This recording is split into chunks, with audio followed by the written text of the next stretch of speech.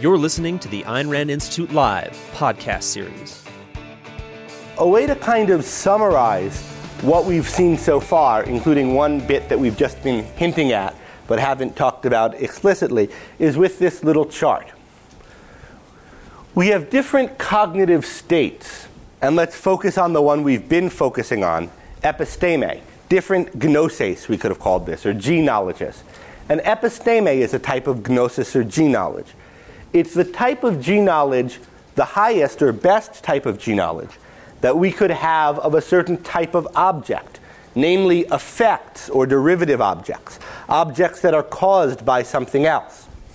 And we have this kind of knowledge, this episteme of effects, when we've demonstrated the effects. Now, demonstration is not necessarily the way we discover that these effects obtain. In some cases it might be. You might not ever notice that triangles have angles equal to the sum of two right angles until you've given the geometrical proof of it.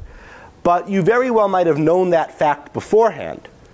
However, until you have done the demonstration and hold that fact now as the conclusion of the demonstration, only then has your knowledge of it been upgraded to this special form of knowledge, e-knowledge or episteme, in having which you not only know the thing, but you also have its why.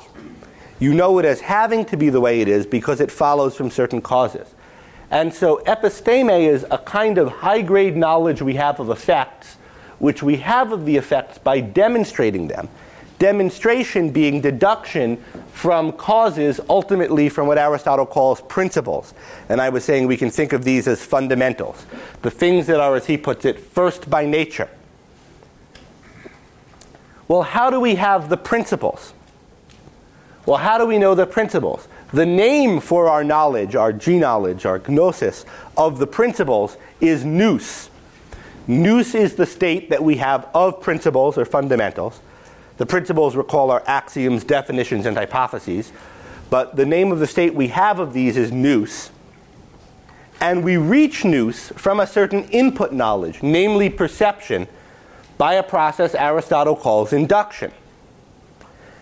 And when you think of it as induction, you're thinking of it more as a method. And we were talking about the progression from perception to principles yesterday, but not from the perspective of somebody thinking of it as a method, wanting to know how to do it. What do I need to do? How do I get to the principles? But rather from somebody looking at human knowledge, in effect, from the third-person perspective, saying, well, what's the nature of these states such that some of them can come to be from the other? Today we're going to look at it from the first-person perspective, from the perspective of what Aristotle thinks you need to do in order to achieve nous of the principles, by having which you'll then see the effects as following deductively from these principles, and thereby have episteme, or e-knowledge, of the very effects that you might have known to begin with, or maybe you didn't know them to begin with, but now you will both know and understand them, we might say. Okay, so any questions about this, this general framework? Well, this morning we hear from John Lewis. Lewis is like our mind is all around us, almost like the ether. Well, John Lewis said in a lecture this morning that nous is all around us like the ether, like the air. Okay, well, I'm sure John wasn't saying that in his own voice. So to whom was he attributing that view? Aristotle. He's talking about the cloud. Ah, okay. The play The Cloud. So nous is a word that can mean mind, intellect, intelligence, anything like that, including the particular intelligence or understanding you have of a principle. Aristotle uses it to mean the understanding you have of a principle. But there's a wide tradition in Greek thought going back earlier and continuing later to use it as the kind of mind and to think of it as cosmic in some way. And indeed, this continues into Aristotle, who thinks of his God as a kind of nous. But we're not talking about that part of his metaphysics here, so you can ask about it later if you want. But in the relevant use of it, it names a certain mental state. Now, some people think of that mental state as, the one that God has, and maybe God's all around us, but that's not the use that we have of it here, and so it's not directly relevant. Okay, so the question is, how do we get from perception to nous of principles? Broad answer by induction. What is induction? Aristotle doesn't, occasionally throws around that term and will often say, this is clear from induction, look at all the examples. But when he's giving a more technical treatment of how we get to the principles, he doesn't tend to use the term induction, but I think it is what he thinks of induction as being. So we're going to look at the process by which we get to know the principle. Let's review, though, the context in which we're doing this. We had two questions for Aristotle once we got the kind of general gist of his view. And one of those questions had two sub-questions, and that's what we've been addressing mostly yesterday. So the two questions were, how can episteme, which is of universals, be of objects in the perceptible world which are particulars? There we saw that his answer was that episteme, insofar as it's of universals, is acquired a power or ability you have to know things. And when you're actually using it to contemplate things, to know things in full actuality, to have it fully turned on, what you're knowing is always some particular. But the power to know this particular is the very same power, I'm pointing at one man, to know that particular or that particular or that particular. So if you talk about your knowledge of man, the very knowledge that is used when I understand why you need to have legs and eyes and why it is that you speak language and why it is that if I try to force you to do things, it will be bad. That very same knowledge is the same knowledge that the same thing in me that allows me to know those same things of you and of you and of you, pointing to all the different men. And so if we think about what is that power I have about, that power is about men in general. Even though there is no general man for the power to be about, what it is for the power of knowing to be about men in general, that is the power of knowing about man, which is our knowledge of man, is for it to apply, to be able to be turned on with respect to any man. Okay, that's the answer to the first question. The answer to the second question is how can nous of the principles come about from less high grade, less intense forms of knowledge than nous, like perception. And we talked yesterday about the various states that are involved on the way from perception to nous, on the way from perception to grasp of a principle. And we talked about how you first perceive individuals, which do fall under these universals. You then retain memory of these individuals. Those memories then become associated into what Aristotle calls experience or empiria. The experience that you have with a range of similar particulars enables you to start making inarticulate, non-self-conscious kind of predictions or forming hunches about new particulars of that kind. And at some point, that inarticulate ability, which is a knack or an empiria, an experiential ability, kind of becomes self-conscious and articulate. And forms into a concept with a definition. There are men are rational animals, and that's why the following things will be true of them, which are explained by their rationality. Okay, what we're going to look at today is this same type of process, but from the perspective of methodology. What is it that you need to do in order to come to grasp principles from perception? What's the process we should go through? And there are several different types of contexts in which Aristotle gives methodological advice on coming to reach principles. Broadly, if we look at his corpus, there are two types of contexts in which he discusses this. One is in the organon. Recall, the organon is the part of his corpus that deals with giving us the tools for good thinking, the methods for thinking. It's the instrument of thought. So one is in the organon, he talks about this, and that's mostly what we're going to focus on today. But I just want to mention another type of place that he talks about this. often in the course of pursuing some other investigation later in the corpus, investigating animals, investigating bodies, etc., he'll pause to say, well, how should we proceed since we're trying to get at the principles? What's the right method to follow? And he'll make some remarks there. And especially in the early chapters of his books on different subjects, of the de anima, of the physics, you find a lot of good material there. And we'll look at the first chapter of the physics in this connection at the very end of today.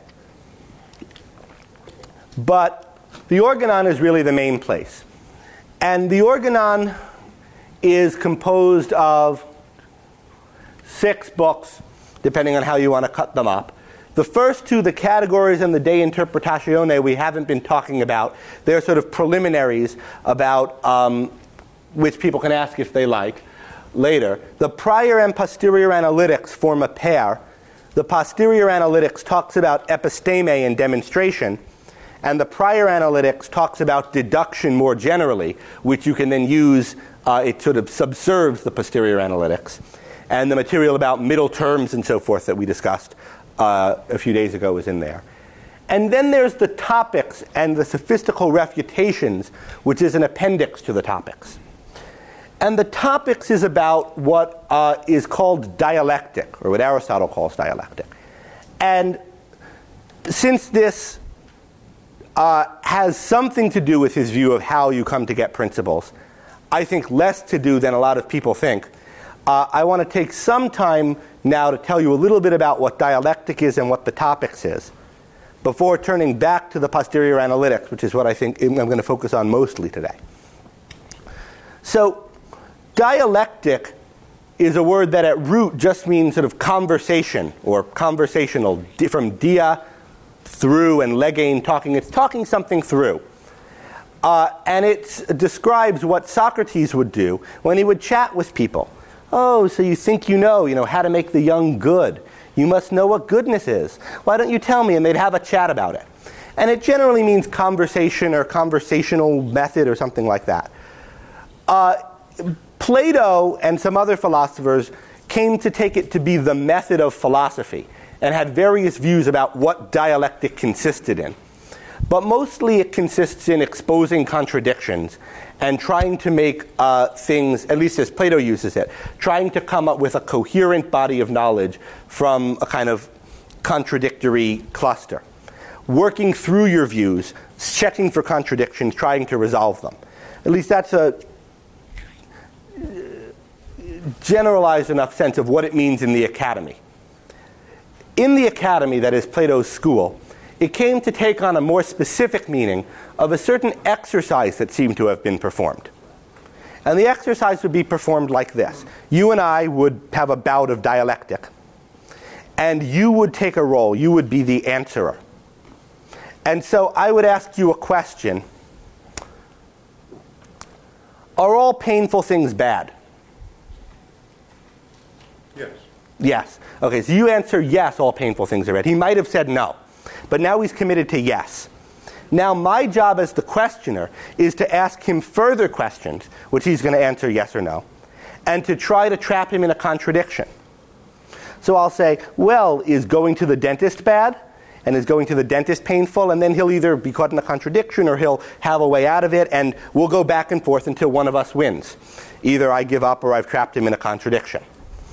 And if we're good at this sport, you're going to be good at defending either answer, yes or no, and I'm going to be good at trapping you into a contradiction, whatever answer, yes or no, and it's a kind of sport. And so there was dialectical discussion as a kind of exercise or sport. Now, the topics is, in part, a manual for how to play this game. Some of the advice given in is specific to when you're playing this kind of game. Others is more general, and it's advice for how to use the more general skill that this game is supposed to help you develop. The way Aristotle defines dialectic, which he talks about as the subject of the topics, is it's an ability to, when answering questions, not get caught in a contradiction, or when questioning somebody, get them caught in a contradiction. So you're going to be able to answer or ask questions, as well as possible.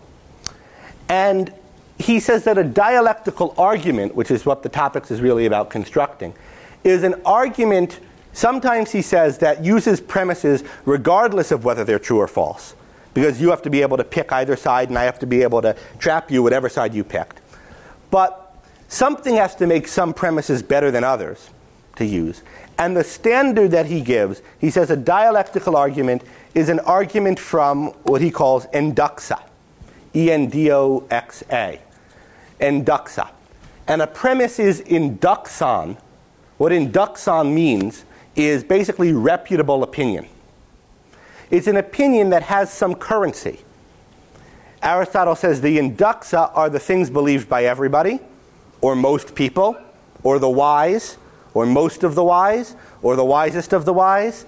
So they're beliefs that have some currency in the context in which you're operating. And he says that being good at arguing from induxa, and finding arguments from induxa, and refuting arguments based on induxa, has basically three uses. First of all, it's useful for exercise. That is, this kind of game that we might be playing, which sharpens our logical chops.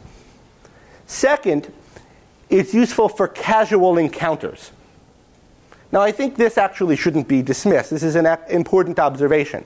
If you're on the bus with somebody, and you want to convince them that Obamacare is bad, you can't start back from the first principles of ethics and say, well, the standard is man's life, and there's just not time, and it's not going to be very persuasive.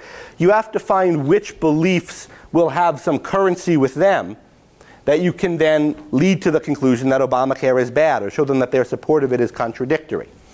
And I think there's something to that. Now, if you're trying to argue to a conclusion that you think is true, you're not going to pick any old belief, including false ones they have. But nevertheless, what makes it a good premise is that you know it'll have some currency with them. It's something that everybody believes, or most people, or certain reputable people. Thomas Jefferson said the best government is the one that governs least. He's wise, reputable. Doesn't that have any connection with you? Okay. The third use of dialectics, says Aristotle, the first is exercise, the second is casual encounters, is that it's useful in connection with the principles of the sciences. Why? Well, he thinks that if you're able to argue on either side of a question, to see what follows from two contradictory positions, it will help you determine what the principles are. And it will help you test the results of a certain proposed principle. Somebody says everything is water. And you don't have to wait to believe everything is water to start arguing from it. You say, well, if I thought everything was water, what else would I think? What might follow from that? No, everything is water doesn't seem to work out too well. What if everything was air? No, it's. And so there's going to be some use in playing out the different possibilities here. Now, some people take Aristotle's whole method in philosophy to be dialectic. Basically, what he's doing in all of his works is proceeding dialectically, starting from common or reputable beliefs and pitting them against each other, and refining, therefore, the set of received opinion until he gets something that's maximally consistent, and that will then be his principle. I've talked in my course on Aristotle's ethics and in a paper I've recently published about why I don't think this is right.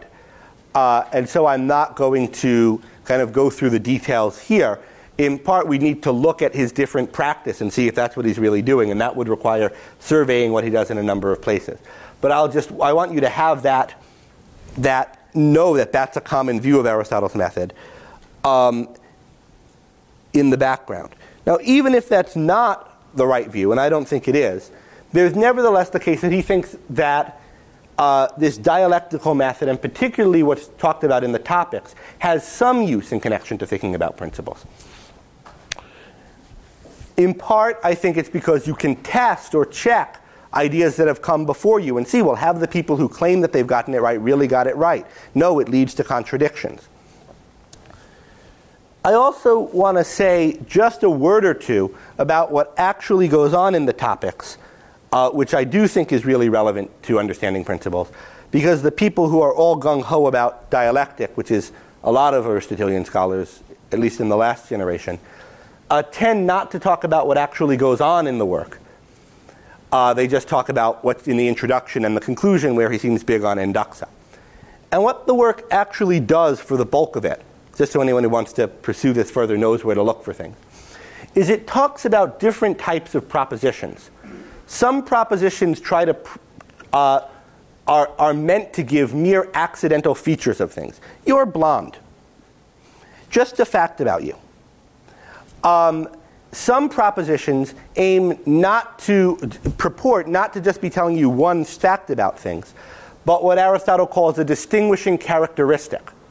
Like, men can laugh, and only men can laugh, human beings. That's a distinguishing characteristic of men. That's Ayn Rand's word, distinguishing characteristic. The Greek that I'm using to translate the Greek is idion, which got translated into Latin proprium, from which we get the English property. But now property tends to mean any feature. So you have to say, well, distinguishing property or distinguishing characteristic.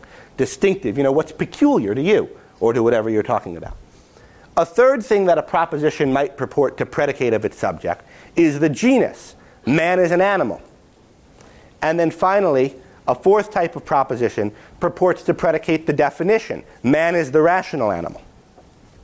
And so the topics is divided up into subsections corresponding to what you're trying to show. Just an accidental feature of something. You're trying to show a property of it, a proprium, a distinguishing characteristic of it. You're trying to show what its genus is. You're trying to show what its definition is. And then what it does is it gives you tactics for arguing for or against the claim that a given thing is something's genus, distinguishing characteristic, accident, property. And it gives you kind of what a lawyer might call the elements of proof for each of these things. If it's a distinguishing property, it's got to have it and nothing else can have it, right? And then certain strategies. For example, if you're trying to figure out whether a certain thing is the genus of something, check about whether, for example, good is the genus of pleasure. See if the thing whose genus you're looking for has an opposite, like pain is opposite to pleasure.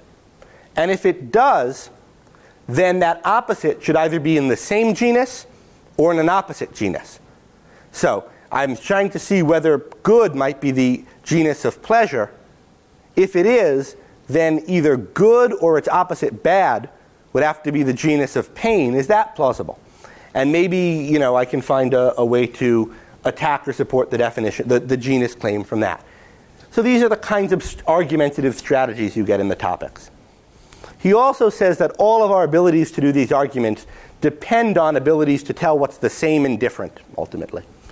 And I think that those kinds of skills, those kind of tactics, and those abilities to distinguish things and see when things are the same are not unique to when you're arguing based on induxa or not. And I think a lot of the use made of topic strategies elsewhere is really independent of this question of, do the premises get to be premises because everyone believes them or not? Anyway, that's all I want to say about the topics, just so that you know it's there and a part of Aristotle's writing on knowledge. And has something to do with how we get to principles in his view. I might indicate some other places where you can see it creeping up, but I'm not going to focus on it. I want to focus rather on the posterior analytics. And this is where all the material on episteme that we've already talked about is. But most of that material is in book 1. In book 2, he talks about investigation, how you look into things. And he begins book 2 by distinguishing different types of things we seek. That is, different types of questions we try to find the answer to. The first two that he mentions are that we seek the that and the why. An example of the that, or it's sometimes translated less literally, the fact, is whether the sun is eclipsed or not. So you have some fact, the sun is eclipsed, or some putative fact. You say, is this so? Is the sun eclipsed? Or, does the earth move? And what you're trying to find out is whether it's true or false, the earth moves. A second thing we might try to ask is for the why. Why is the sun eclipsed? Why does the earth move? And importantly, Aristotle thinks these questions go in an order. You can't look into why such and such is the case unless you already know that it's the case. For example, it would be a mistake to look into why is there global warming unless you'd prove that there was global warming. Right? The debate whether or not the Earth is warming comes first, and then should come, all right, well, if it is, why? Okay.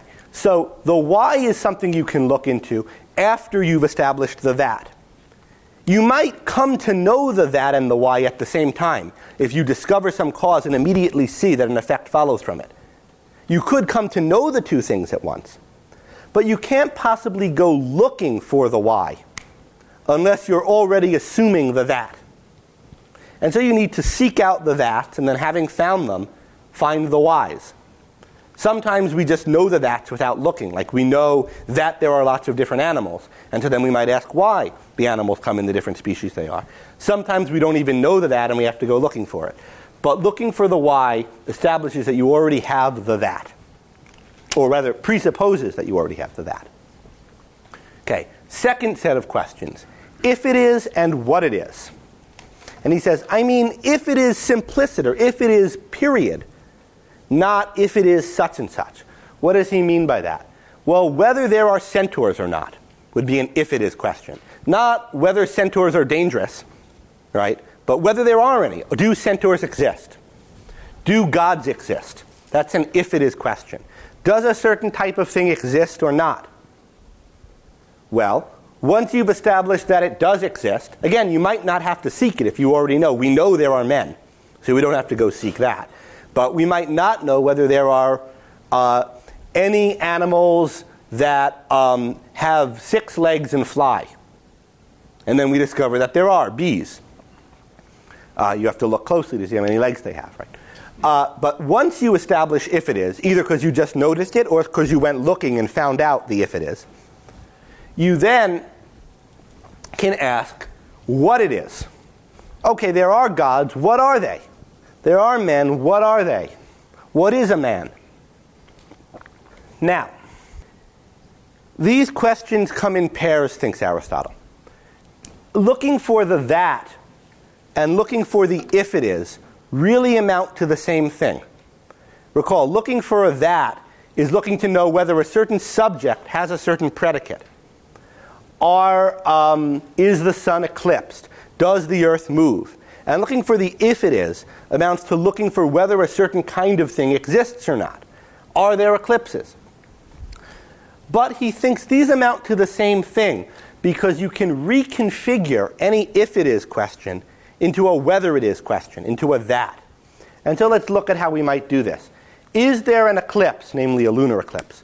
Now, same question as, is the moon eclipsed? That is the moon gone dark? Or again, is there thunder? Are the clouds noisy in that certain way they sometimes are? Or, are there unicorns? Do any horses have horns? Right? For there to be a unicorn would be for a horse to be horned. Are there gods? Are any animals immortal? Using an old academic Platonic definition of God, the immortal animal. I always find that kind of a cute definition. To zoon a thanaton, the animal that doesn't die. Okay.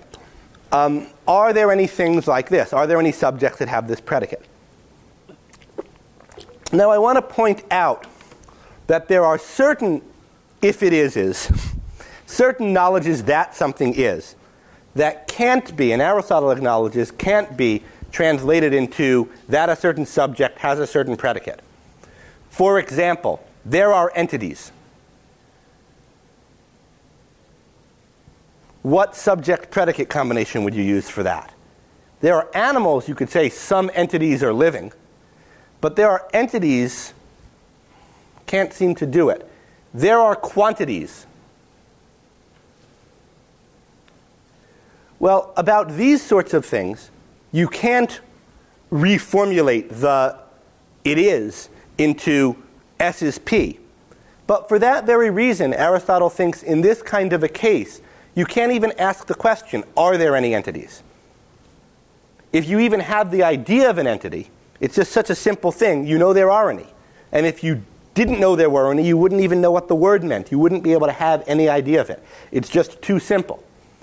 In the case of quantity, you know there's such a thing as quantity, or you don't know what quantity is at all.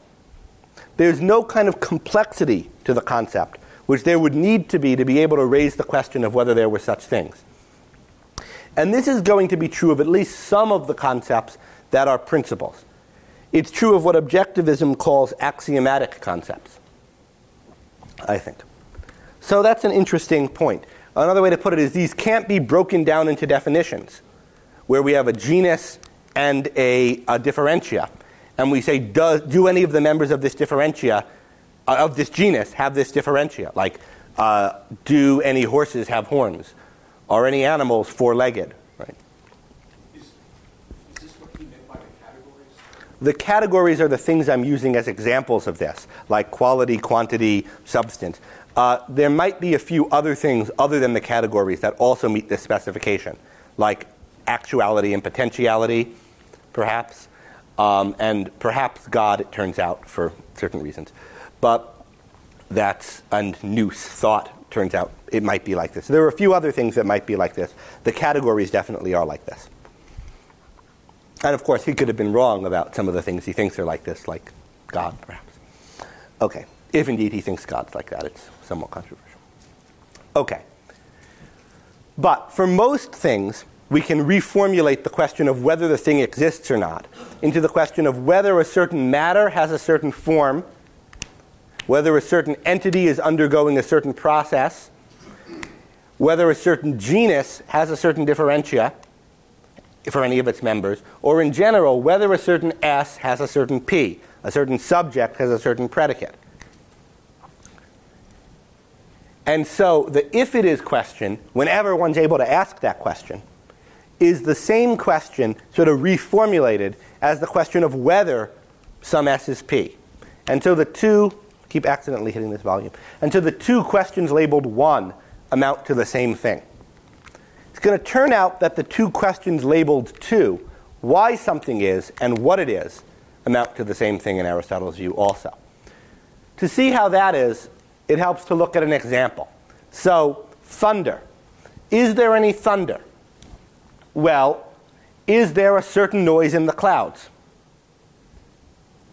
Suppose that we establish by hearing it, or maybe by noticing that animals are running away and they'd only be running away if there were a noise. One way or the other, we establish that there is a certain noise in the clouds. Well, now we want to ask why there's a certain noise in the clouds. And what does asking why there's a certain noise in the clouds amount to for Aristotle? It amounts to looking for whether there's a middle term between noise and clouds. A middle term that's prior by nature. Something that belongs to clouds in a more fundamental way than noise does, which will make noise belong to them. And so, in a famous example that Aristotle trots out several times throughout the Posterior Analytics, he says, yeah, the middle term is the extinguishing of fire. There's the extinguishing of fire in the clouds, and because of that, the clouds are noisy. Now let me pause to say Aristotle does not think this is the right explanation of thunder. In general, in Aristotle's logical works, he's not concerned to give the right explanations of things, probably because he thinks those were too complicated to serve as good examples of the structure. And you need to read his meteorology to find out the somewhat more complicated example of how thunder works that he has there. But this is a common, and he criticizes this view there, but this is a common enough and plausible enough explanation of thunder that's simple enough that we can use it as a kind of what philosophers sometimes call toy example to see how the explanation of thunder would work. And so since Aristotle doesn't think it's true, I don't feel so bad with us using it as though it were true, since we know there's no fire going out there. Okay. But anyway, the middle term between the clouds and that noise, boom, you hear when it's thundering, is the extinguishing of fire. And so, why is there noise in the clouds? Well, because there's extinguishing of fire there. But the point was that the what it is question is the same as the why it is question. And that's so because if I ask you now, well, what is thunder? Answer, it's the extinguishing of fire in the clouds. What is that certain noise in the clouds? Oh, that's some fire getting extinguished. And so the what it is question is the same as the why it is question. Both of them are giving you the middle terms. Both the that and the if it is are establishing, is there a connection between two terms? Does some P, predicate, belong to some subject, S? If it does, what's the middle? Now, once you've established, we need to think about how you establish it, but once you've established that the extinguishing of fire belongs to the clouds and a certain noise belongs to the extinguishing of fire, and therefore the clouds are noisy due to fire being extinguished in them, you've either got a demonstration, or at least you're closer to having a demonstration than you were before. You've gone back in the direction of causes. What you now have to do is look for these connections to see whether there's any middle terms there. So maybe the reason why a certain noise happens when fire is extinguished is, so you can see how this works out to be a demonstration, right? Anything extinguishing a fire is noisy, the clouds are extinguishing a fire, and the clouds are noisy in a certain way. Because they're extinguishing fire, and anything that extinguishes fire is noisy. Think about throwing a bucket of water on a roaring campfire and it's kind of noise. That's, I think, what the idea is here. All right, so now we have a demonstration, or at least we're closer to having one. It's not a demonstration unless we can get it all the way back to the primary things. So we ask, what about this connection between being noisy and being the extinguishing of fire? Is fire just noisy, fire extinguishing, or is there something in between being noisy and fire extinguishing that explains why a certain noise comes about whenever fire is extinguished? Now I'm going beyond Aristotle's example. He says maybe there are further middle terms. I'll put in what they might be. The exhalation of air. Perhaps the extinguishing of fire pushes a lot of air out, and that's why it's noisy. Plausible enough, since noise is a disruption of the air, as Aristotle thinks and turns out to be basically true. And is there a middle term between extinguishing of fire and the clouds? Is there some cause due to which the clouds extinguish fire? Presumably it's because they're moist. So what we do is we start like this, with a connection, with two terms that we notice that they come together. The clouds are noisy. Then we look for what's in the middle. Having done that, we have at least the beginnings, or we're close to having a demonstration. We have a deduction that goes from causes to effects. But we need it to go from primary causes to effects. We need to get all the way back to the principles, or to what Aristotle sometimes calls indivisible connections.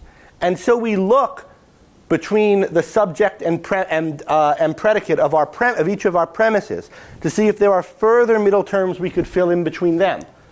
And we keep on doing this. Aristotle calls it thickening, because it's kind of like here's something empty and we're kind of filling in the middles until it gets thick. We keep on thickening until all of our connections are indivisible. And in doing that, we've both defined all the relevant terms and grasped the causes. So, for example, that certain noise is an exhalation of air. The clouds extinguish fire because they're moist. And what the extinguishing of fire is probably moistness overcoming the heat of fire. Something like that. Again, this is an example that we know not true, and Aristotle probably didn't even think was true. So one could only push so hard on the explanation it'll break down at a certain point. But one could get the sense of how it's supposed to work, how this thickening is supposed to work. For now, let's just, for further simplicity's sake, pretend that this connection between noise and fire and clouds is basic. So that once we've filled this in, we've gotten all the way back to a demonstration. So imagine, it looks like this. The terms are thicker. Okay. Now, we have some idea of how Aristotle thinks inquiry progresses? Evan was asking about this yesterday. Do you just try to find out things by deducing them? No, says Aristotle, you try to establish your that's first. Either you just notice that they're true, or you go out and observe. Do the clouds ever get noisy? What animals have what features? Or in some cases, you might have to deduce it to find it out, although often you won't be deducing from causes. But then once you've got your that's, you try to fill in the middle terms. And once you've thickened it until all the middle terms are there, all the causes are in place, then you'll have demonstrations. We still don't know how you do that thickening. And we're going to come to that. Keith, you had a question? So just in terms, you thicken until you can't insert anything more in between. What is that point? Is that when you've reached not axiom? It's when you've reached the fundamentals. You thicken until there's no thickening left to do. Two questions we could ask. What makes it the case that there's no thickening left to do? And how do you know when it's the case that there's no thickening left to do? What makes it the case that there's no thickening left to do is that you've gotten down to the fundamental causes in that area, to the right definitions of all the terms. Fire just, exhalations of air just are noisy, because what noise is an exhalation of air, and so forth. And you've gotten down to the proper definition. Now, it's worth noting that according to objectivism, we can often keep going deeper in our definitions. Aristotle seems to have a nearer to binary view of it. You either have a superficial definition or you've got the cause. But, or maybe there are a couple of more steps, but not as many as we often think there are.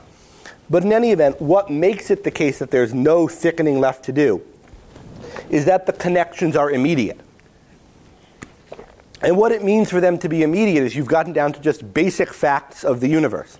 Exhalations make noise, etc. Now, how do you know when you've done this? How do you know that there's no thickening left to do? I'm going to say a little more about that later, but let me say just this much for now. Aristotle thinks we're often wrong about whether we've done it. It's hard to know whether you've gotten to the bottom of things. And often we think we have when we haven't. What reasons are there to think that you've gotten there? Well, he never quite gives us a fully spelled out list, but I think from other things he says, you can get a sense of what kinds of things would count as reasons. And so we'll be in a better position to see that a little bit later.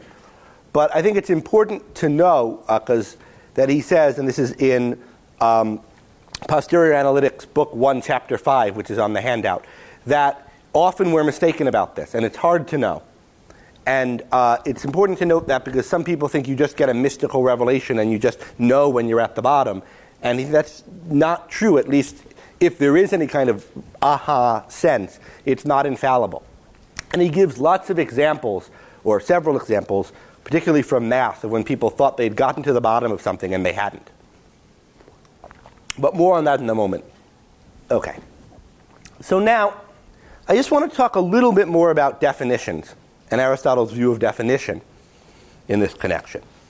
Because I've been saying that the why it is question and the what it is question are the same. Because both of them are seeking the cause, the middle term, between some subject and predicate. But notice that there's a sort of cheat there.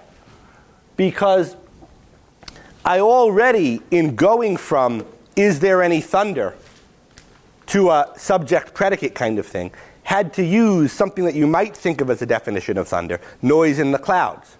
I said, is there any thunder? Are the clouds noisy?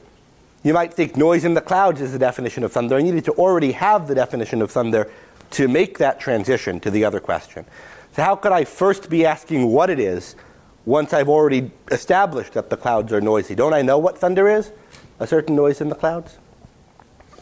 Well, Aristotle distinguishes several types of definition.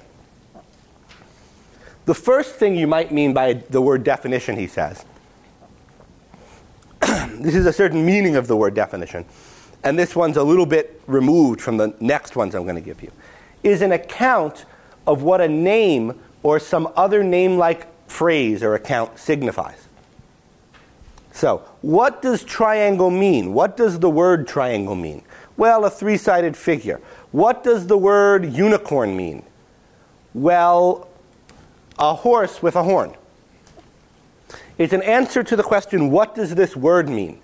And in this sense of definitions, even invalid concepts could have definitions. Even words naming things that don't exist can have definitions. If somebody says, I was visited by an angel, and a little kid, raised by one of you so that they're not hearing about angels constantly, says, what did he mean? You say, well, an angel is supposed to be a kind of flying thing that God sends down to talk to people, right? And you can give that answer, what does the word angel mean, while being totally agnostic as to whether there are angels, or even while being certain that there aren't, right? It's just an account of what the word means. Okay. All these other type of definitions that we're going to talk about are not accounts on Aristotle's view of what words mean, but are talking about reality. A certain way. So I'm graying this one out because it's a kind of special case. Just what does the word mean? It's not a normal part of cognition that you start with words and have to have accounts of what they mean. Normally, you only give accounts, you only come up with words when you know that something exists, and what you're defining is the phenomenon that exists, thinks Aristotle. But you need an account of what a name signifies if someone else has introduced a name and you don't know whether the thing exists or not yet, so you have to know what he's talking about. So the first more genuine type of definition, or one of them anyway, the first I'm going to treat, is what Aristotle describes it as a sort of demonstration of what something is, but differently arranged. Now, what do we mean by that? Well, an example he gives is thunder is noise in the clouds due to the extinguishing of fire. How is that? We could ignore the second example for now. How is this noise in the clouds due to the extinguishing of fire a sort of demonstration but differently arranged? Well, here's a demonstration. Anything that extinguishes fire is noisy, and the clouds extinguish fire. Therefore, the clouds are noisy. And this definition of thunder is just a kind of rearranging of the same content that's in that demonstration. The demonstration says any fire extinguisher is noisy and the clouds are fire extinguishers, so the clouds are noisy. The definition says noise in the clouds due to the extinguishing of fire. It's no longer phrased as an assertion or a chain of assertions, right? The clouds are noisy, for extinguishing is noisy, the clouds extinguish, the clouds are noisy. But rather it puts all the terms that are together in the premises and conclusion of this argument with the same kind of logic that's laid out more explicitly in the argument. So it's a kind of condensation of this argument into something that's no longer an assertion, but just a phrase. Noise in the clouds due to extinguishing of fire. And that's one definition of thunder. It's a definition that's a sort of demonstration of what thunder is, but differently arranged.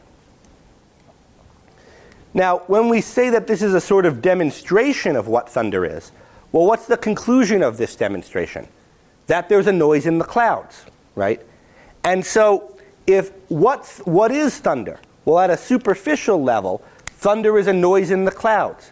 And this is a demonstration that noise in the clouds exists, that the clouds are noisy. So a second or another type of definition is going to correspond to the conclusion of this demonstration. And that definition is going to be noise in the clouds. So you can define thunder superficially as a certain noise in the clouds. Or you can give a definition which amounts to a demonstration, differently arranged, of the content of that definition, noise in the clouds. Namely, noise in the clouds due to the extinguishing of fire. You just take this definition and you add in the middle term. Due to the middle term, extinguishing of fire. And then finally, we could have a definition that's an indemonstrable positing of what something is. A kind of most basic primitive type of definition, which is just going to give you the middle term. Thunder is extinguishing of fire. Now, why is this division of definitions useful? Well, Aristotle is interested in the question of, can you prove what something's definition is? Suppose you're in an argument over what the definition of something is. How can you settle that argument? This was an issue that came up for Socrates. How can you know whether a definition is right? How can two people argue about what the right definition is? I could see some ways to refute a candidate definition, but how can you prove that a definition is right? Plato tried to give some procedures for demonstrating definitions in later dialogues, by which you take a very, very wide term like entity, and you start narrowing down. Entities are living or dead. Pick one. Living. Okay. Living entities are mobile or immobile. Pick one. Mobile. Mobile entities have feet or no feet. Pick one. Feet. And then you go down and you get, to bipedal featherless animal or something like that. But Aristotle says if you go through that whole process, you come up with some kind of account, but it might as well be the definition of mountain copper. That is, you haven't shown it's the definition that you were looking for of the very phenomenon you want to define. How do you prove that a certain thing is the definition of a certain thing? That this is the right definition of, say, man, or the right definition of thunder? Well, in order to even be inquiring into what the definition of thunder is, you have to know that there is thunder. Because things that don't exist don't have fundamental causes, which are going to be their definitions. They have accounts of what the word means, but there's no reason why some horses have horns, because no horses do, or single horns in the middle of their head. And so there's no right, real definition of unicorn.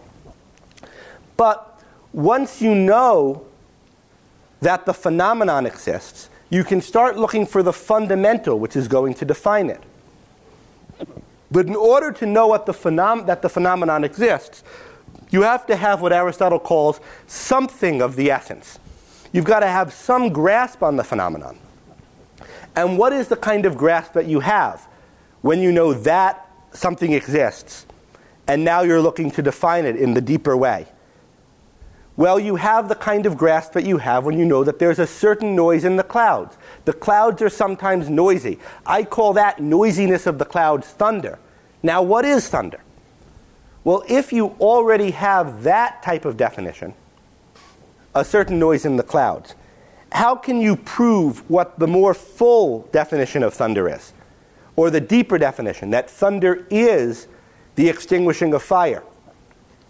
Can you demonstrate the definition?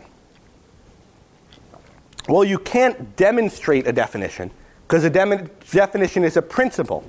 And principles are, by definition, the starting points of demonstration, the undemonstrable things from which a demonstration departs, the very first things, the very fundamentals. But what you can do is demonstrate this more superficial definition. Demonstrate either that thunder is going to be noisy, or the way Aristotle puts it, is demonstrate the connection between noise and clouds, which is brought out by the more superficial definition of thunder. And when you demonstrate that the clouds are noisy, showing that that follows from something deeper, namely extinguishing of fire, you demonstrate your superficial definition.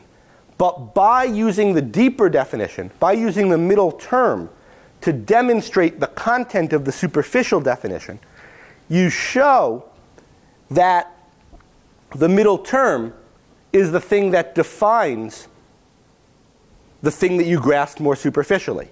So what you prove, or what you demonstrate, is that the clouds get noisy.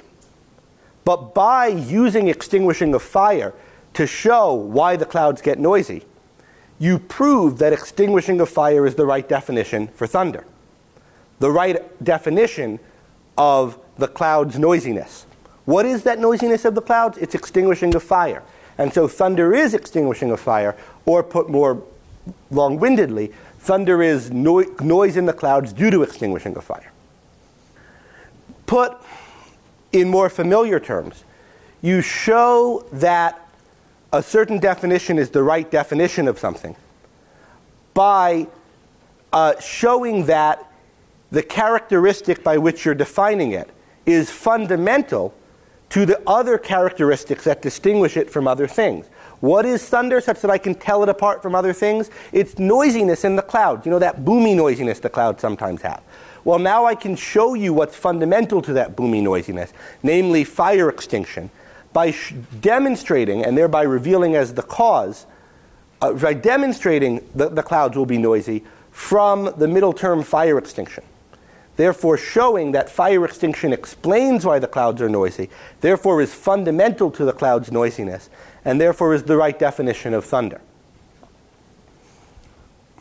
So this is how we prove definitions, and how we go from a more superficial, that it is, closer to perceptual level, not yet episteme type grasp of the world, to getting an episteme type grasp of the world, to having demonstrations, to seeing the world in terms of fundamentals and causes. Well, how do we actually do this, though? How do we find our middle terms? How do we go from there's that noisy stuff in the clouds sometimes the clouds are noisy, to discovering what the cause is? Well, let's ask the question commonsensically. Again, using this toy example. How would somebody probably get the idea that thunder, that noise in the clouds we're all familiar with, is the extinguishing of fire? Go ahead, David. Sounds similar to a sound they heard. Yeah, and it sounds similar to a sound they heard when? When extinguishing fires. So what they would do is they would look to their major term. The major term is certain noise, and the minor term is clouds. And they would say, well, what else do I know about that major term? What things is that major term, boomy noise, true of? Here's something, fire extinction. Whenever I put out a fire, there's a boomy noise, a crackly kind of noise. Okay, now, can I connect that thing, which I now know brings the major term, boomy noise, with it, to clouds? Yeah, you know, when it's thundering, there is that fiery stuff in the sky, lightning we call it, that kind of seems to get being put out in the clouds. So, boomy noise goes along with fire extinction, and there is fire in the sky when there's thunder, and I know the clouds are wet, you know, because there's fog and stuff, right? Then they rain, so they must be wet.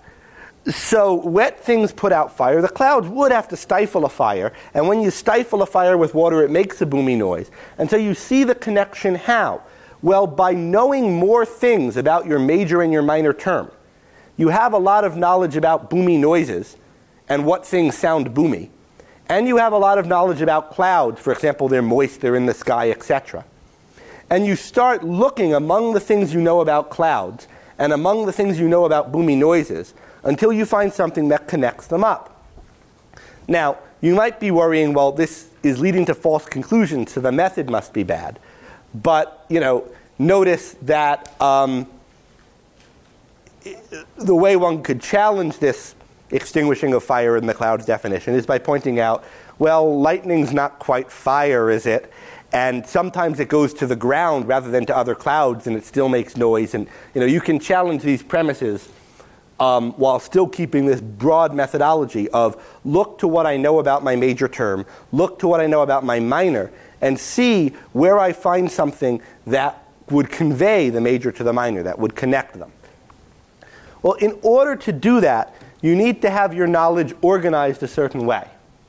And so what Aristotle talks about a fair amount in the later chapters of the Posterior Analytics, there's 1 or 2 chapters on this, and at greater length in the Prior Analytics, is how to organize your knowledge to facilitate deduction and demonstration.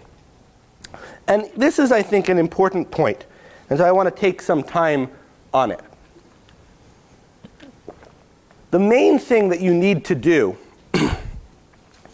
is to start identifying things at the right level of generality, what Aristotle calls the primitive universal. Once you've done this, once you've started identifying all the things in the domain you're trying to learn about at the right level of generality, having done that, you will have both the that's that you need to find the whys for, and also the premises which are going to supply you with your middle terms, your y's. And all of these things are what Aristotle calls primitive universals. Why? Well, let me make it clear what we mean by primitive universal. This is one of Aristotle's own examples. You notice that all olive vines shed their leaves. So leaf shedding belongs universally to olive vines. But it also belongs to maple trees, oak trees, etc. All these things shed their leaves. So although it belongs to all olive vines, that's not the first or highest universal, olive vines, to which leaf shedding belongs. What is the highest universal? What kinds of trees, what kinds of plants at the most universal level are leaf shedders? When you put them all together and you notice which plants shed their leaves, the answer is all broad-leafed plants shed their leaves. Not just olive vines, not just grapevines, not just maple trees, but all broad-leafed plants. And are there any wider kinds of plants rather than broad-leafed which all shed their leaves? No, it's all and only broad-leafed plants that shed their leaves. Leaf shedding is something that belongs primitively. The right thing to describe leaf shedding as a feature of, the thing of which leaf shedding is a distinguishing characteristic, as we might put it, is broad-leafed trees. The things we call deciduous plants now, right, as opposed to conifers, pines. Right. Okay. So now you have a primitive universal. Broad-leafed plants shed their leaves. Now, either this is going to be the broadest universal you can, either this is going to be a principle from which you can explain why olive vines and so forth shed their leaves. Maybe. People debate whether that counts as a demonstration when you go from all broadleaf trees plants shed their leaves, olive vines are broadleaf, so olive vines shed their leaves. Is that a demonstration or just some way of applying universal knowledge to a particular? But the real impressive thing is if you can find some reason why all broadleaf things shed their leaves. Some connection between broadleafness in a plant and shedding. And how would you do that? Well, although only among plants, only the broadleafed ones shed their leaves, shedding is a more general phenomenon, right? We witness it in hair falling out, and birds molt their plumage, and stuff falls off of things sometimes. So we would go to our more general knowledge of why things fall off of other things, especially within living things, and then think about what would be true of among plants, all and only the broadleafed ones, such that the shedding phenomenon would apply only to the broad-leafed plants among plants. And the example, the answer Aristotle gives, which it's kind of unclear how he means it to work, is that the sap hardens at the leaf stem. So I think the idea is that shedding, falling out of things happen when things get brittle and dry out. And there's some kind of bottlenecking that happens of the sap at a leaf stem because the leaf goes out, and therefore there's drying out there. But the particular cause that he comes up with isn't what's really relevant, but rather the method of going to the highest level of universality. Consider again the case of the even numbers. When we came up with the question, you might notice, for example, that anything multiplied by 2 yields something even. And anything multiplied by 4 yields something even. And anything multiplied by 6 yields something even. And so on and so on and so on. But you're not going to be able to find the right cause if you try to explain any one of those facts individually. Rather, you need to go to the broadest phenomenon. What do all these have in common? Well, they're all multiplications by an even number. And it's all and only multiplication problems that involve an even factor that yield an even product. So why is that? And then you try to explain it at that level. And then you can turn to general things you know about evenness and multiplication to give you the answer. And we talked about what the cause of that is before. So it's important to go to these widest level generalizations. And if you're going to organize your knowledge to have the right things to try to demonstrate, as Aristotle calls it, setting up the problems. The problem is something you're going to demonstrate. To set it up at the right level of universality. And also to have a lot of premises at the right level of universality on hand to use to do the demonstrating. And so let me give another example. I've noticed, to my kind of annoyance, a number of questions that get asked and tried to be explained about objectivists or the objectivist movement that I think are mistaken because they fly against this very principle. So for example, at a conference some years ago, someone stood up at a microphone, a Q&A for Dr. Peikoff, and asked him, why are there so many gay people in objectivism? And I thought, well, it's not just objectivism. I mean, if you went to a communist club, there'd be a lot of gay people, and there would be if you went to it. What do all these things have in common? Then we'd know what we should explain prevalence of gay people in. And it's something like countercultural movements. And if you have the idea of a countercultural group, and you know that gay people tend to be different, and maybe they're put down, or whatever it is, you can start to think about why there would be a lot of gay people there. Or, again, one that is, I think, easier and more interest to some of us. Some people have noticed that there's been a number of kind of acrimonious splits in the objectivist movement. People get upset at each other and they stop working together. Why does this happen? And people start looking for reasons. But it's not just the objectivist movement, right? It's true of the abolitionist movement. It's true of communists. It was true of the founding fathers who got really mad at each other, and Jefferson and Adams didn't talk for a long time. It's true of environmentalists. There are these people breaking off from Greenpeace and getting upset at them. It's true of the animal. It's true of every intellectual movement that's very significantly different, and that wants to put its ideas into practice. Because it might not be true of theoretical mathematicians. You'd expect it to less be true. Maybe there'd be some. So I think radical ideological movements are prone to acrimonious splits. Now, once you form it at that level of generality, it's not that hard to see why. Because you look for what else do you know about radical ideological movements. And what else do you know about divisions between people, and about what makes people angry. And here are some facts. Radical ideological movements fight to implement moral principles. Now, this is something that you might first have noticed about any one of these movements. The communists are trying to implement what they think is a moral principle. The environmentalists are. But you bring that up to the right level of generality. Any radical ideological movement is doing that. And when you're trying to apply an abstract principle to real life, there's going to be a lot of occasion for disagreement.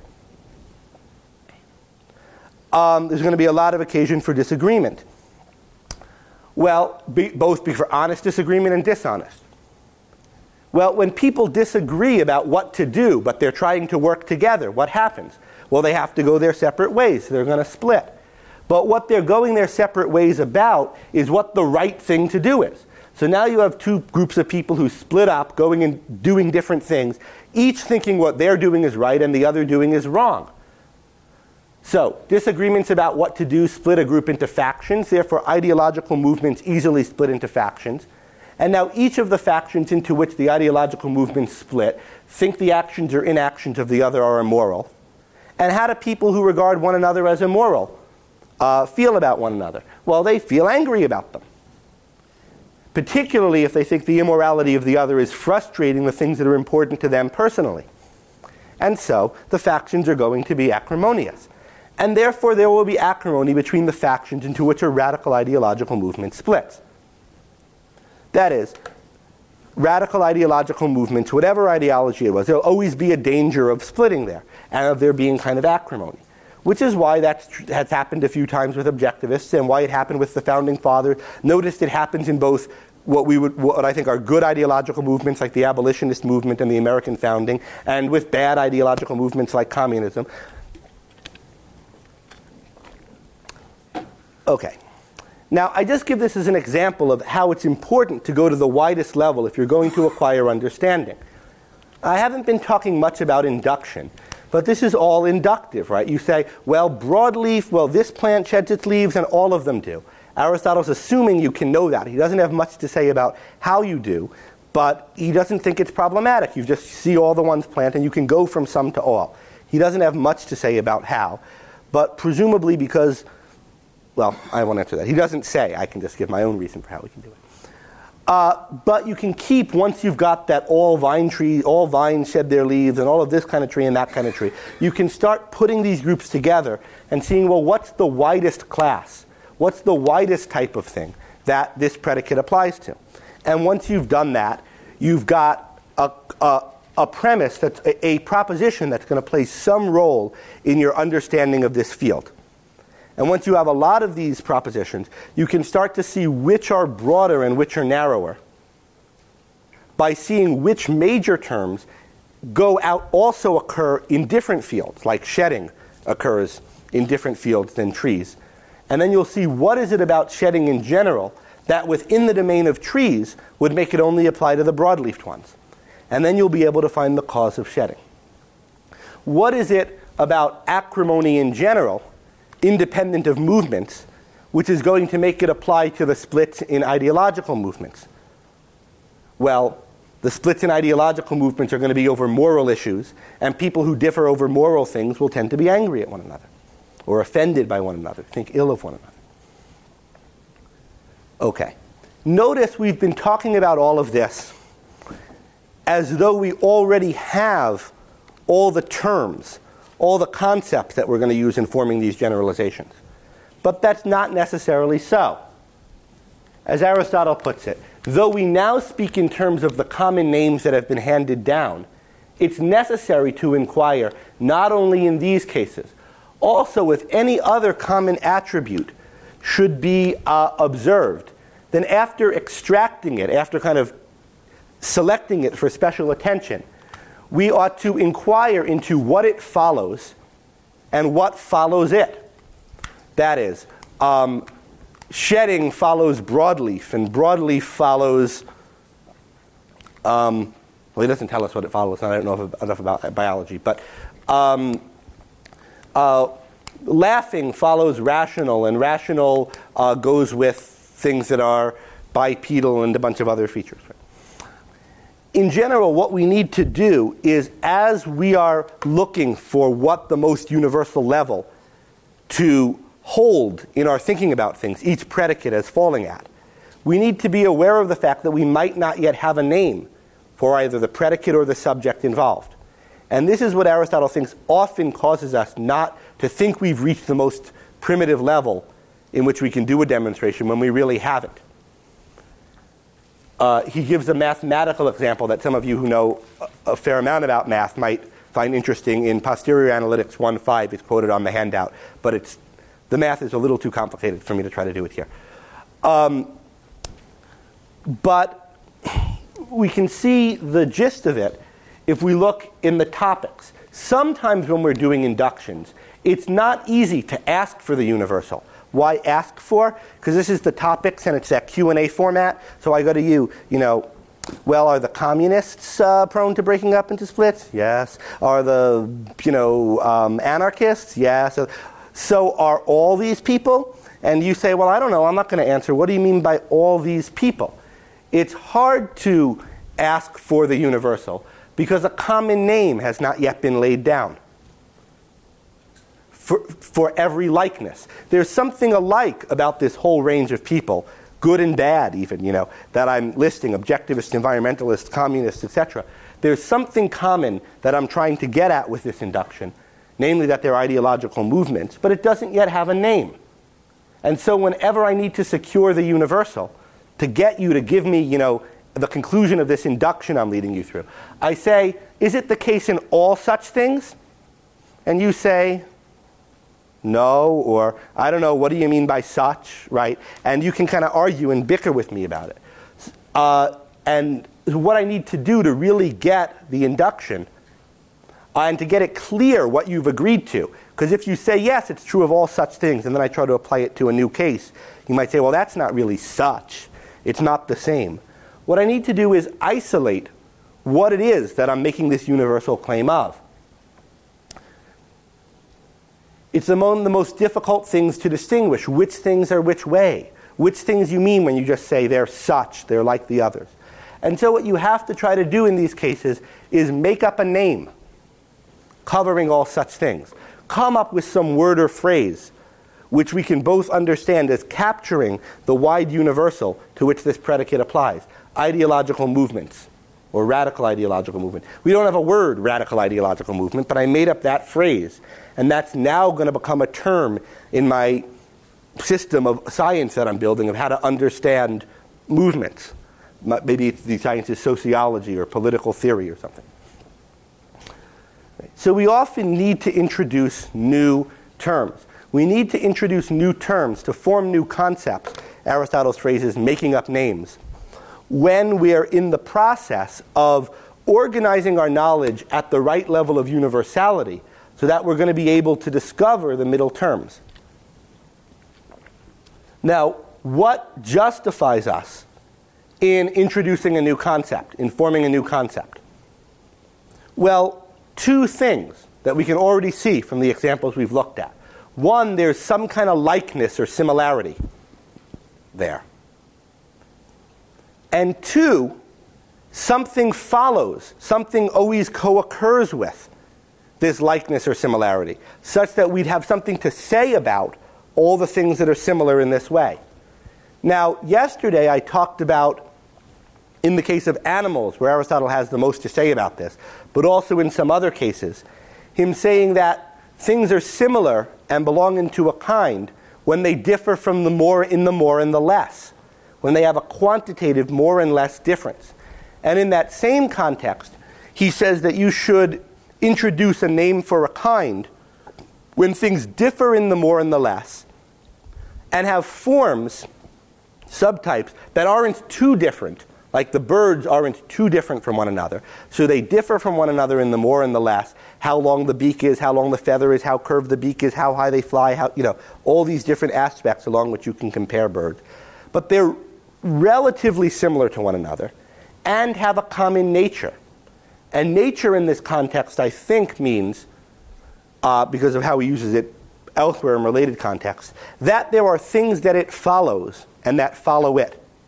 So if you have a bunch of things that are comparable to one another, differ in the more and the less, and they're such that they stand in relationships to other already named or not yet named groups of comparable things which are relatively close to one another, such that when you introduce words, you'll be able to attribute some of these newly named things to others and say all S's are P, all radical ideological movements are in danger of splitting over hot-button issues, etc.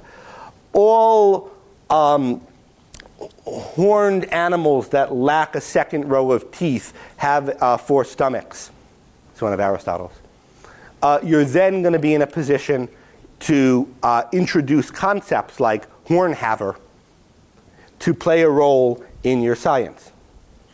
Hornhavers have an extra stomach if they don't have, and not an extra row of teeth, because they need the horns to defend themselves. They've got to take the hard stuff they would have used for their teeth to make the horns, and now they don't have enough teeth, so their food doesn't get ground up enough, and therefore they have extra stomachs. That's at least like bulls, your cows, the things we call ruminants. For it to be a distinctive characteristic, it has to have actually be a causal.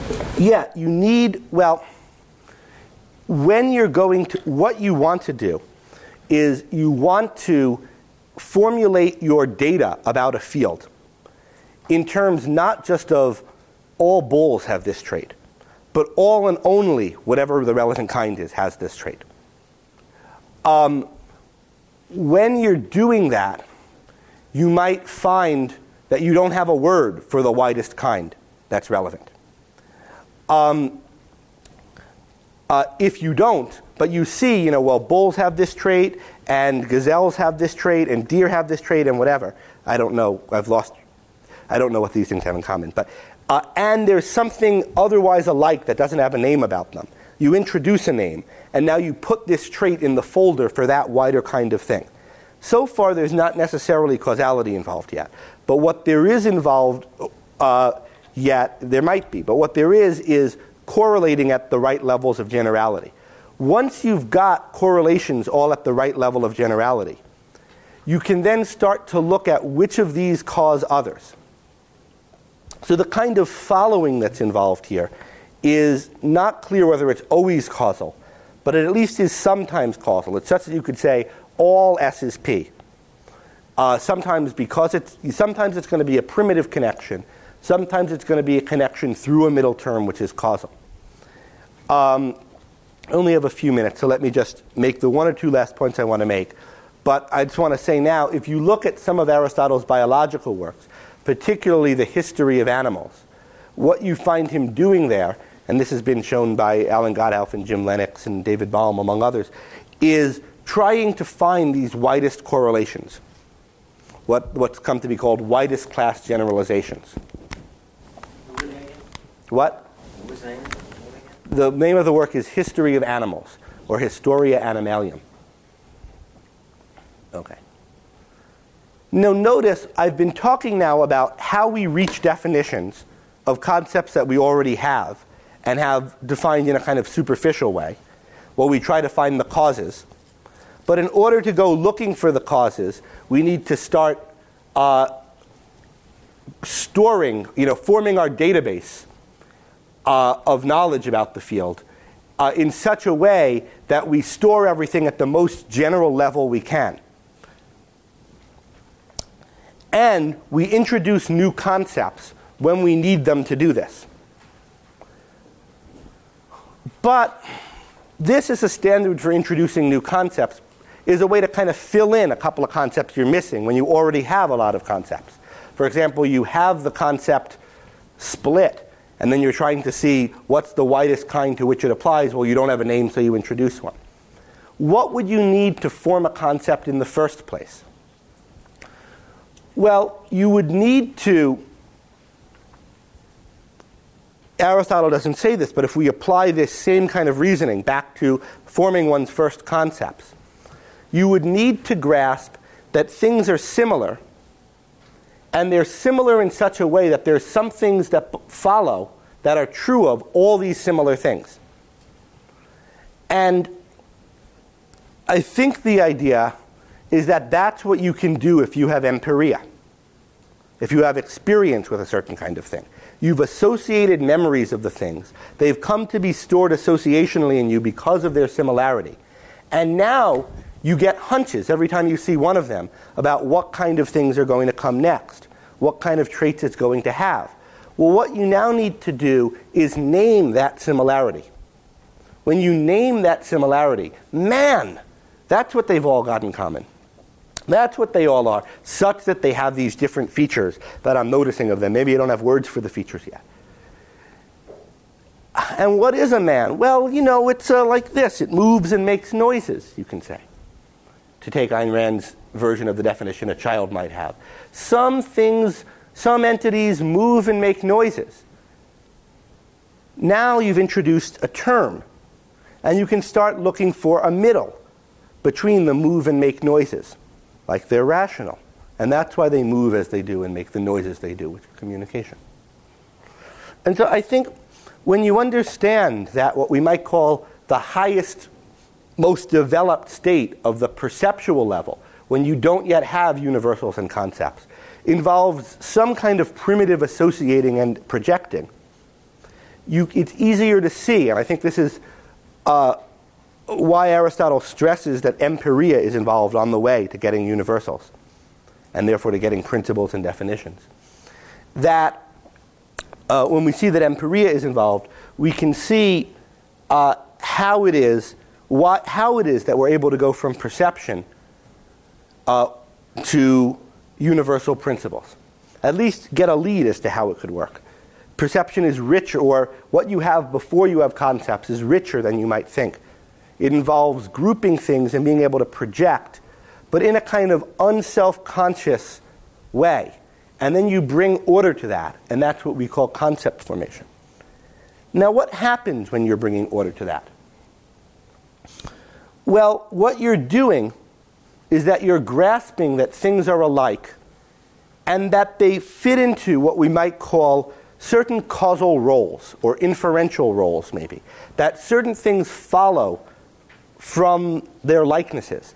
These things are alike in such a way that certain things are true of all of them. And that's why we're going to come up with a name, make up a name for all of them, man. And we're going to start storing the things that are true of all of them under the heading man, rather than remembering it about each of one and then kind of projecting to new cases on the basis of them seeming like the old. But when we start doing that, we start doing it in a very gross and coarse way. gross in the sense of gross versus fine, not yucky, in a kind of very coarse way. Aristotle says animal concepts tend to be formed first, or animal kinds, on the basis of similarities of the whole body.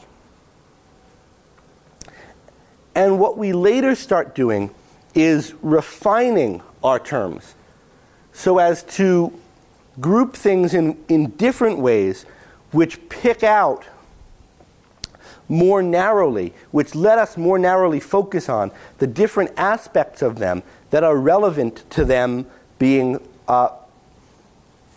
having the traits that they do. This is a little obscure, and I'm running out of time. So let me give you Aristotle's example, and elaborating on that will be the last thing I do. He tells us that children start by calling all men fathers and all women mothers, which I thought was ridiculous, but it turns out it's actually true. My girlfriend Karen is small, white, and quiet. Her sister-in-law is large, black, and comparatively loud, and yet her niece calls her mama. And I was over Keith Lockage's house a few weeks ago, and his little son Isaac was pointing out the window at all the strangers across the street, calling them Dada. Well, what is it? It's not that they're confusing the other kids with their parents, the other men with their fathers, because, children can tell their mother from other women pretty easily. It's rather, the point Aristotle's making, is that they confuse being a mother with being a woman. They haven't differentiated those concepts. Women go together for them, and then they have the term mother. And any other term for women is going to be synonymous with that for them. But as they get more sophisticated, they notice that some things hold of Andrew in virtue of the similarity he has to all men. But there are some things that don't hold of all men that hold of him, and they don't hold of me, but they also hold of, I don't know who else has kids. Anyway, someone else who's a father. And they then start organizing their knowledge such that, well, there are fathers, and certain things hold of fathers, and certain things hold of men. And so, as they form more and more concepts, as they form more and more terms, such that they can organize their knowledge, such that everything's held at the most universal level, and then they can start to see what can explain what. They're not only grouping things together, as the battle route analogy that I described yesterday, where the soldiers come together to form the phalanx symbolizes, but they're also dividing up each individual to isolate the different aspects of that individual, which are made salient when he's grouped with different things. And so to understand why certain men are woken up in the middle of the night during a certain period of their life, you have to understand not just that they're men, but that they're fathers and therefore have little kids. And to understand, why their savings accounts are structured a certain way, or different things that might be true of all fathers. Anyway, I think we might have time for one question, since I've run on a bit. So let's close with one question, and then I'll be happy to answer questions off the clock. Go ahead. So, as for the example about children confusing their concepts of, say, woman and mother, is it really that it's a confusion, or is it just that the word mama refers in their mind to the concept woman, what we call woman? The word concept refers to the word mother would refer to the concept woman. But if you tried to give them two words, right, woman and mother, they would use them interchangeably, because they're not at a level to grasp that difference yet. They can form a concept for a gross similarity between women, but they can't yet form more fine-grained concepts. I guess my question is just whether it's proper to characterize it as a confusion as against just a relatively unsophisticated stage of the concept. Well, it would be a confusion only in this sense. Because they're grouping all women together, they're going to be prone to generalize to all women, or to try to be generalizing to all women, things that they learn about some women. And those generalizations are going to semi-work, because they're going to work for a lot of women, those who are the mothers. right? Some of them will be true of all women, but some things will just be true about mothers. And they'll be not yet distinguishing what they're generalizing about women from what they're generalizing about mothers. And they're going to have to make that distinction for them to be able to get anywhere with mother generalizing. There's more to say about this, but we're out of time, so we'll talk about it after class.